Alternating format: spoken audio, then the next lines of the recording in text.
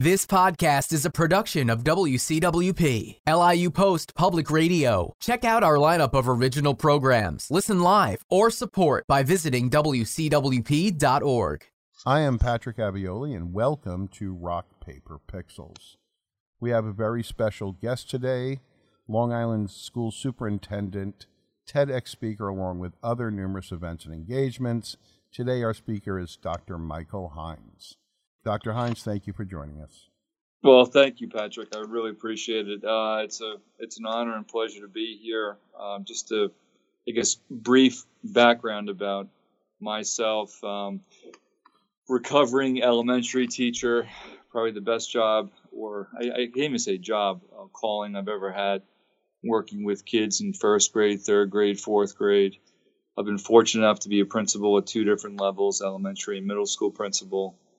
And then for some godforsaken reason, they allowed me to be an assistant superintendent for curriculum and instruction, which was a wonderful position to see things K through 12 from a much different perspective. And then finally, superintendent in two different school districts, Shelter Island, which is about the size of my office, 250 kids, K through 12, a real unique experience because you're not only the superintendent, but you're the bus driver.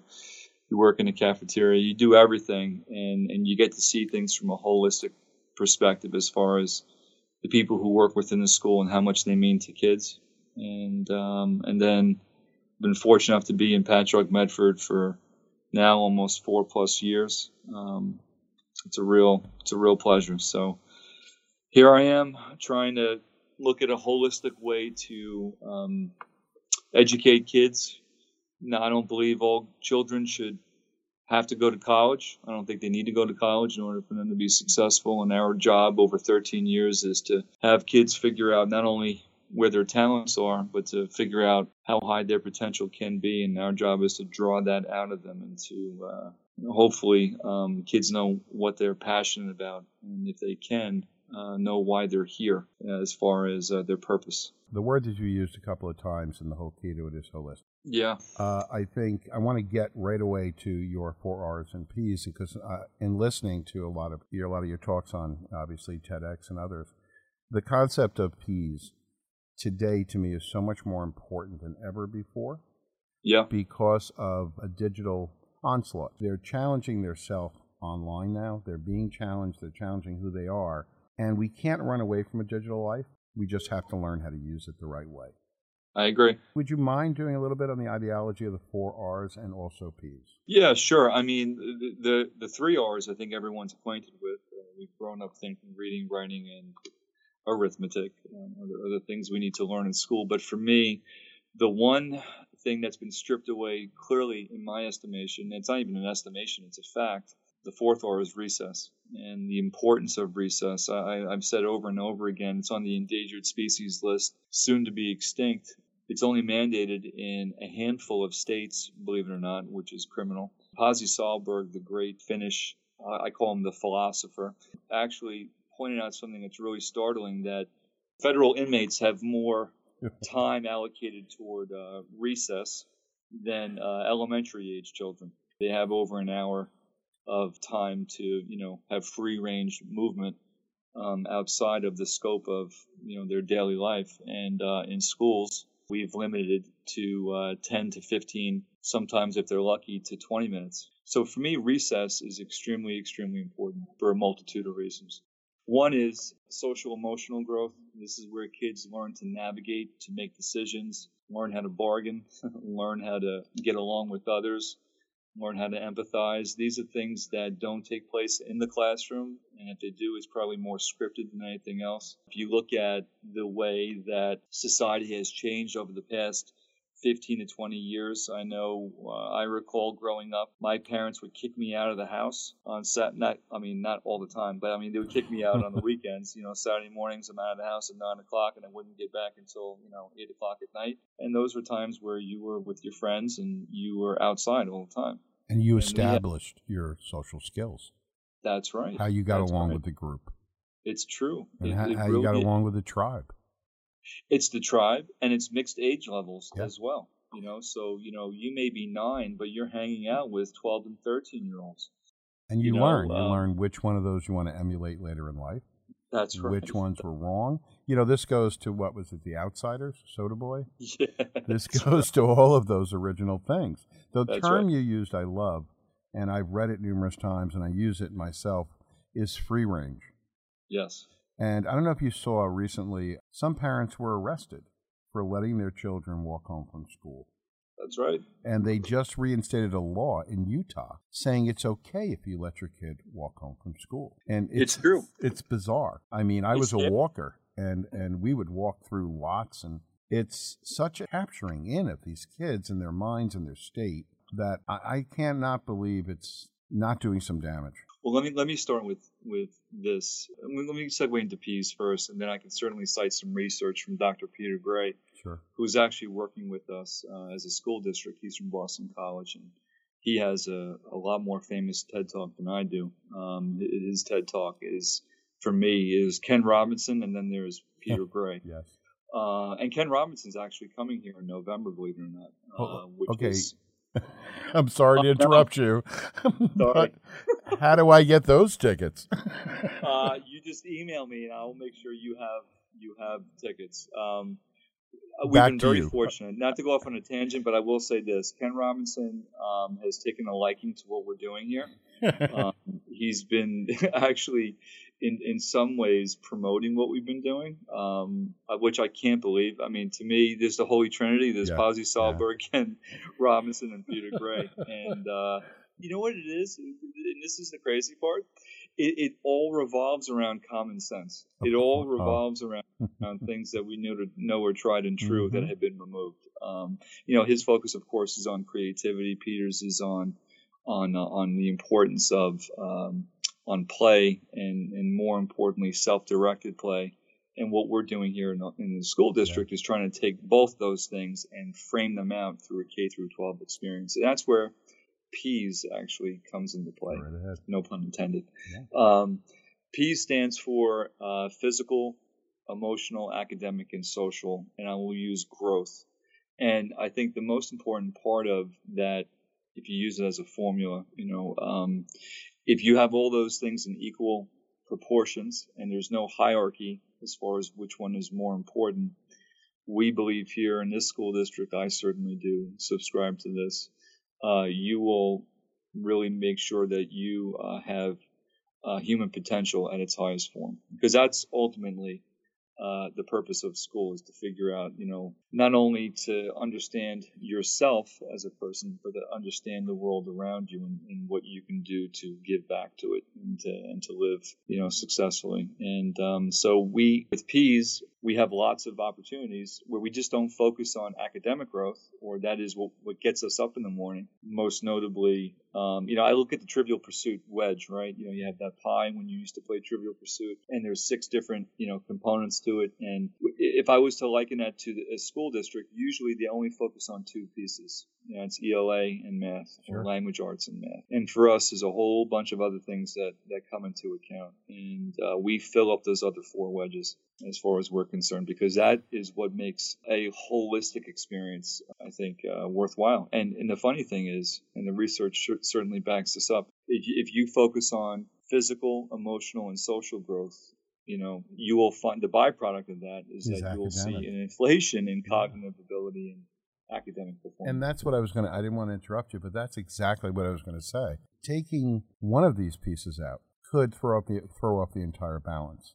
But the P, the E, and the S definitely reinforce and underpin the academic.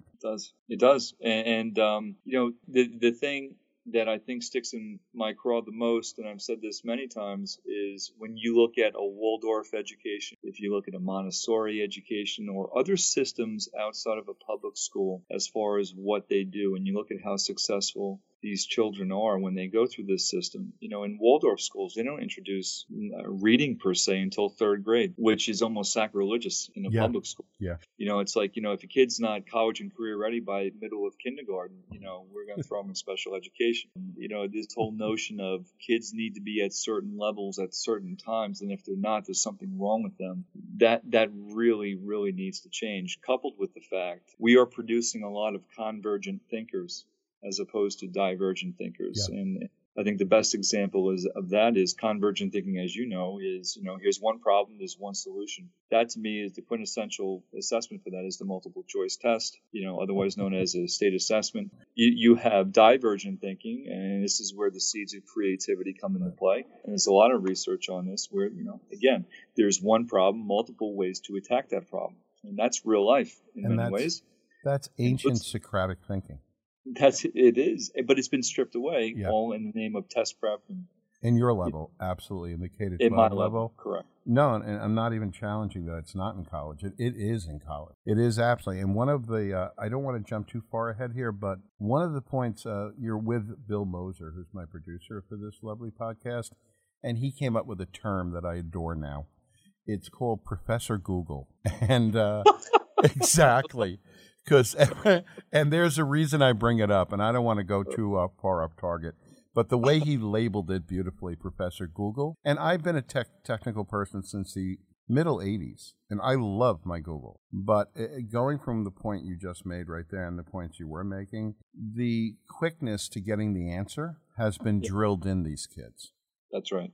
And when you now take something as powerful as Google, put it in their hand, and now slowly explain to them that we need to have a discussion to bring you to critical thinking, but I know the answer. Why am I listening to you? Such a great point. And I think what's also happening, I love Professor Google. Oh, I applauded Bill when he said it. It is so spot on. And I think the other byproduct of the way things have been moving forward is if you have risk-adverse young adults, and they feel like if they're failing at something, then they stop. And we know clearly the best learning really takes place when you have to keep trying over and over again. Yes. And that's really been, unfortunately, that's been really woven throughout the K through 12 system as well. As we don't provide enough opportunities for kids to fail, and then for them to deal with that and to understand that failure is not a dirty word, and you're not a loser for life if you don't do something well the first time, or even the second, third, or fifth time. And so with being lost in there, Michael, is curiosity. Oh gosh. And curiosity gives a learner, and curiosity makes you walk around and says, wait, that goes to that? Then this goes to this? I just established some form of critical thinking. I'm recognizing patterns. I'm building my brain. That's right. And Professor Google, Bill better trademark that. Professor Google is there too quickly. We had Mary Poppins in the 60s. I'm looking at a movie here, Professor Google, where every answer you need is at the end of Alexa. But I think the loss of curiosity, you go to Einstein. Or boredom. We don't allow kids No, we don't allow boredom.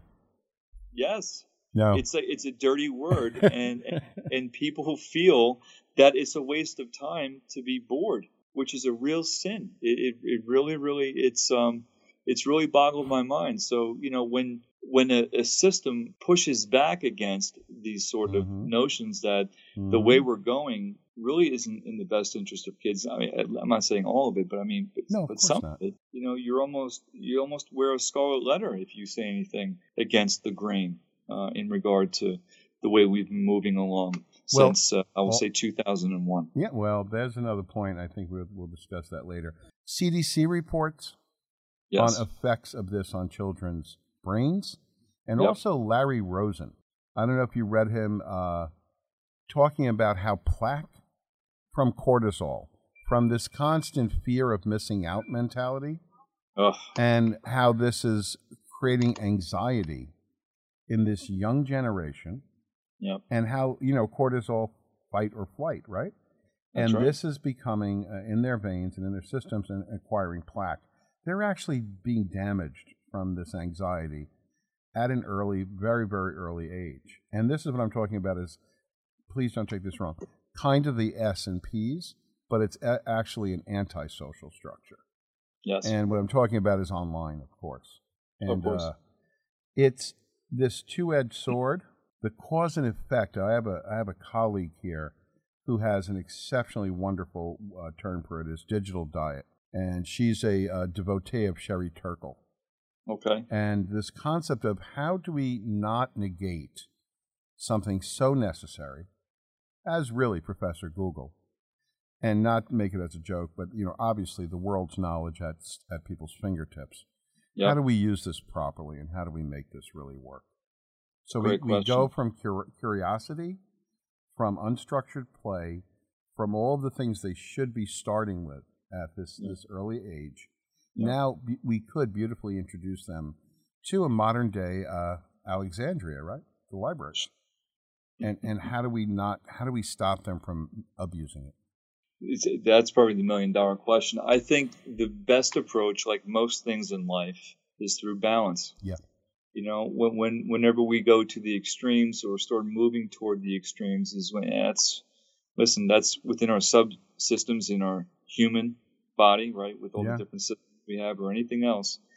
The more extreme we go, I think clearly the more unhealthy it is. And that's why, because you can't, and I really believe this, you can't negate technology, because you have children or adults who would be it would be a disservice to them. And so for us here, from a technology standpoint or anything else, it's in moderation. It's to learn how to not overly rely on it, and most importantly, to use it as a tool and to not become addicted to it. Here's a point a good friend of mine from here made, who is a computer science professor, and I love this gentleman. He said the generations of now, 40, 50, and 60-year-olds, abdicated technology to the younger generation. They went too far away from it, turned it over to them, and said, okay, I'm going to let you loose in Costco. Let's see if you can make proper meals.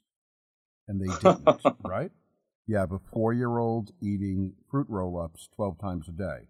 That's right. We like to call that Instagram. You understand what I'm saying? The nutritional value is not there. And now you have the recanting by Tristan Harris, Sean Parker, Mark Zuckerberg. I don't think he'll ever recant because he's secretly a robot. That's right. Of these people saying, we're really sorry. We built something. And they kind of knew what it was going to do. Oh, they did. They did. Mark knew. Tristan Harris got in on the wrong bus and tried to get off pretty quick, but he didn't forego the IPO. But these guys really realize what they built and how dangerous it is now. Without a doubt. I mean, one of the people that I really look up to is Steve Jobs. In many ways. Not the way he treated people, but certainly in terms of big ideas and moving something forward. And I don't know if this is true, but I read this so many times that I'm led to believe it may be true, that with all his products, he wouldn't allow his children to use it. Because that usually makes one nervous, doesn't it, Mike? Right? No, the cheese is fine. Guys, stay just away. Don't have it. But he used the word seduced over and over and over in I cannot tell you how many presentations. Yeah. I mean, I was born in 56. He was born in 55. And I started in 86 with systems, and I got introduced to who he was around then. And my son texted me the day he passed because he knew how much it would mean to me. So, yes, I've been living there for many, many, many years. Wow. However, using the word seduced made my antenna go up and say he knows exactly what he's doing. No doubt. So do these guys, right? Yeah. And so you think about that, and you think about the implications that we have, which leads me to the children that we're serving within our school system. And, Peter Gray cites lots of research that this generation of kids, unfortunately, they're the most anxious, the more depressed, the most depressed, and the most suicidal than any generation before. Absolutely. And I think there's a lot of reasons why, possibly, as far as why that is. He infers technology has something to do with it. And then the other component is the stripping away of self-directed play. Yes. Because as you talked about, having something in a nutritious way, as far as instead of an empty calorie way, it's the same thing with different types of play activities that are out there. So if it's a adult directed, and I think you can see this when you look at the ball fields now, right? Everything, you have kids who are in after school football, baseball, lacrosse, to traveling to 16 different continents, even though there's only X amount. They go to, tri-state, and they're only 5 years old. 7-year-olds need passports. What is 7-year-olds, going on? Hold and on it's one like second. $6,000. Michael, hold on 1 second. I just want to reintroduce you because we've been talking for a long time now. And I need to say again, today I'm talking to Dr. Michael Hynes, Superintendent of Patchogue Medford School District, proponent of what he calls PEAS, P-E-A-S, Physical, Emotional, Academic, and Social Growth of Children in the K-12 structure. I really do. The reason why we were able, and I was, kind of saw what you said many times online and actually asked you to come talk to me, and I really do want to talk to you a lot more. The stress that's going on today. Yes. Now here's one question for you. Do you think a lot of this comes, and as you said, unstructured play, I like to call it free range, like you said. Yes. I think free range is the perfect term for this. It is. Unstructured play you probably have to use when writing the papers. Free range is when you're probably talking to parents would be the best way to explain it. Yep. But the economic stress on families today, especially on Long Island. Yes. And I will never not believe that this wasn't part and parcel of a new economic growth pattern. When I did my research on houses in Levittown in 1950, how little they cost in comparison to salary and in comparison to population, right? Population's only gone up 3.5 times. Salary has gone up 11 times. The price of that house has gone up 50 plus times. Oh my goodness. And that pulls the second parent, male or female, whatever, out of the house. Yep. So that unstructured play is almost dangerous in parents' eyes. Where are they at any time of the day? I need to know because I can't be there. Yep. And that's, I think, a part of this overall thing. I would agree. And I think Lenore Skenazy, who actually wrote the book Free Range Kids, really so focuses in on the fact that the byproduct of that is we have helicopter parents who won't let their kids out of a bubble. And from fear, fear of them getting hurt because they are not watching them. That's right. And what she postulates, and I truly believe it's accurate, is that we live in a society that's the safest that it's ever been, even though the news purports something that's totally different, and so that's why when you go to the ball fields or the parks, if you go to the ball fields, you see everything is organized with 75 adults around. So there's no more Sandlot. A pickup game. There's no movie The Sandlot anymore. Let me tell you, I love that movie to death. Yeah. Or even Stand By Me, where kids are just walking around and just and just being, and they're being kids, or building forts, or something where they're not under the direct thumb of adults, because that's when they grow the most. And that does come from fear of the adults. Fear of the adults having a fear of, and this, I love my child. I don't want anything to happen to my child because I had to do this. And that's where I think the guilt and fear come from, myself. I would agree. And then, unfortunately, what we see because of technology is that we have parents who text kids 25 times a day in school. Instead of back in the day, you had the landline, and parents only, they never called. The 3 points I like that I presented, and I want to see your opinion on it, is the 3 things that have affected this generation. Is the marketplace manipulation, specifically of housing prices, the abusive use of technology, not so much by the kids, but in the creation of that technology by the Mark Zuckerbergs, the Sean Parkers, the Tristan Harris. And now the lack of governance. Yeah. This little show that was brought in where the robot actually drank coffee. Yes. I love Zuckerberg, but he realistically stole the idea from the twin boys, Marvin Clark. But this lack of governance and this reversal of net neutrality. Sure. Because now we'll never have another startup. Yeah. Because good point. You got to pay for that bandwidth, the same price as Amazon. Sure. You're not going to have that. Good luck. Yeah. So my thing is this fear of technology that we're getting, and not so much fear, but being very aware of it. It's kind of now putting the brakes on innovation, right? Yes. And it's being used wrong And it's being used as a babysitting service in many cases. Oh, I would agree. And my little GRE equation is GTA is to game design as Mark Zuckerberg is to online communities. Oh, that's a good one. Okay, because gaming is a wonderful thing. Sure. But look at what's popular. Yes.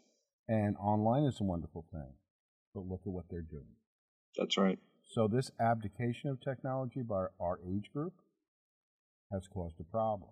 Now, I don't want to go too far away from you and your original point, but if we're looking at free range, we're looking at letting these kids experiment.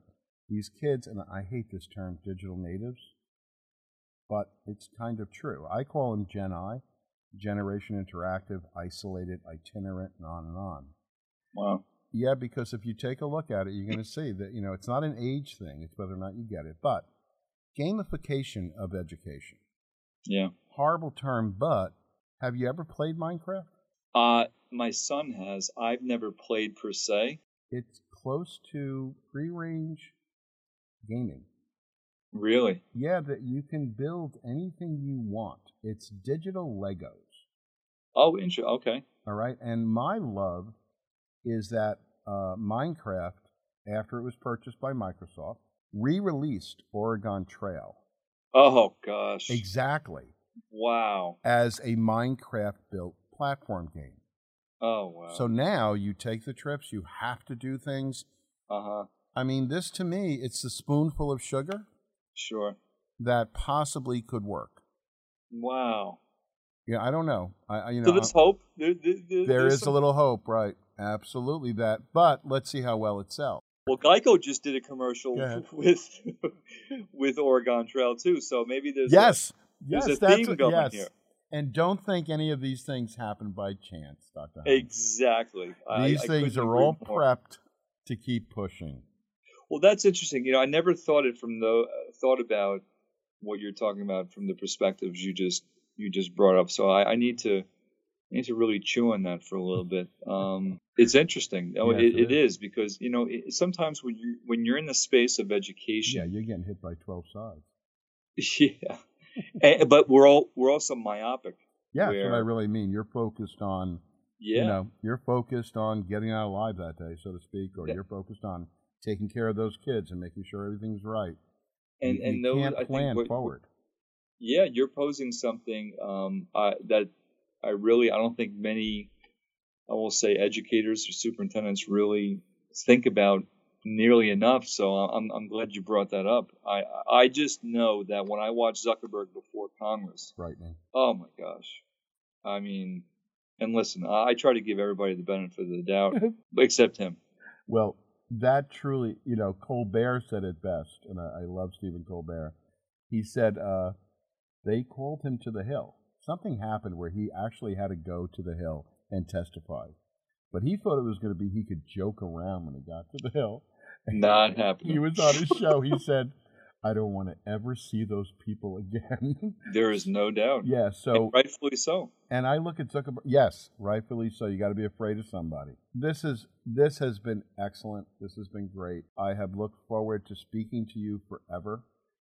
We have hit upon the absolute necessity for unstructured play as part of a holistic approach to education. We have talked about what we like to call free range. And Dr. Hynes, jump in anytime here. Is there something I've left out? No, I would say on top of that is to have a balanced approach when it comes to embracing technology and not only focusing on academics, but the physical, emotional, and social growth of school experience that needs to move forward. Say the gamification of education. I really do hate that term, but it's a good thing. Yeah. One of the other quick things before we leave is future of education, and I'm going to link it to digital. And the reason I'm going to link it to digital is we still have to be competitive. Yes. We had, what do they call those things? The rector sets when we were kids. Where oh, yeah. We had things that subtly trained you for possible careers, right? That's and right. We don't always have to talk college. That's right. Okay, my father mixed cement and carried it up a ladder. He owned 2 homes, paid for both our colleges, my sister and I, and put us in a, we never, if you took one look at me in my confirmation photo, you'll see I didn't miss too many meals, Michael. So everything was good growing up. Wow. How did this man who went to third grade do this? That's amazing. And I'm just saying there are many of them, right? Not just my father. There's a whole island of them here. Without a doubt. So it's not a bad thing. College isn't for everyone. You have to learn where you fit. But I think it's the concept of thought that we're both going at. I would say so. I think the narrative, unfortunately, though, with many of our schools, and I will say more specifically Long Island schools, is that we are led to believe if kids don't go to college, the school is a failure, the parents are a failure, and most important, the kid's a failure. And I know Mike Rowe would totally disagree with this, as do I. If children, when they leave and they exit our system after 13 years, if they want to go to the military, they want to go to the trades, they want to go to college, that's up to them. But they shouldn't feel bad about themselves if they choose to be a plumber or carpenter or to go serve their country. In some ways, our schools need to change the way that we talk to kids about that experience. Dr. Hynes, I thank you for your time as you have given me today. Is there any links that we can talk about for you? For me, some access to information. Well, if you go on YouTube, it's probably I have a YouTube channel. There you go. It's under Michael Hynes, Hynes, and I have some videos on there. I think my TED Talk's on there. I have 2 brainwaves videos on there, and then I have this other video about recess and the importance of play. So, and a whole host of other things when I talk about state testing, which is a whole nother conversation. So if anybody who needs a sedative and needs to fall asleep at night, they can certainly watch some of these videos. It'll help with that process. I just want to thank you tremendously. And this show will be uploaded soon to WCWP podcasts on iTunes and Google Play. And I'm looking forward to doing many more of these. And I'm looking forward to seeing you and meeting Sir Ken Robinson. I'll just throw that one last time. Yes. I'm sure I can buy a ticket, right? Here's a Joe Namath guarantee. You will have a ticket to No, I don't know. I don't want to put you on that spot, Mike. But I do. I'm very happy to see, I really do admire you. I admire what you've done in your life. I've listened to your story. I see where you are in life. And to have so many things similar in our speech, thought, and what we really believe is critical is truly a pleasure for me. To say this gentleman right here is thinking the same way I am? How bad could I be? I don't know, but I have to say this has been painless, and it's always nice to talk to or speak with like-minded people, and hopefully I'll have the opportunity to speak with you again. I hope so too. Thank you, sir. Have a good weekend, day, week, whenever it comes up next.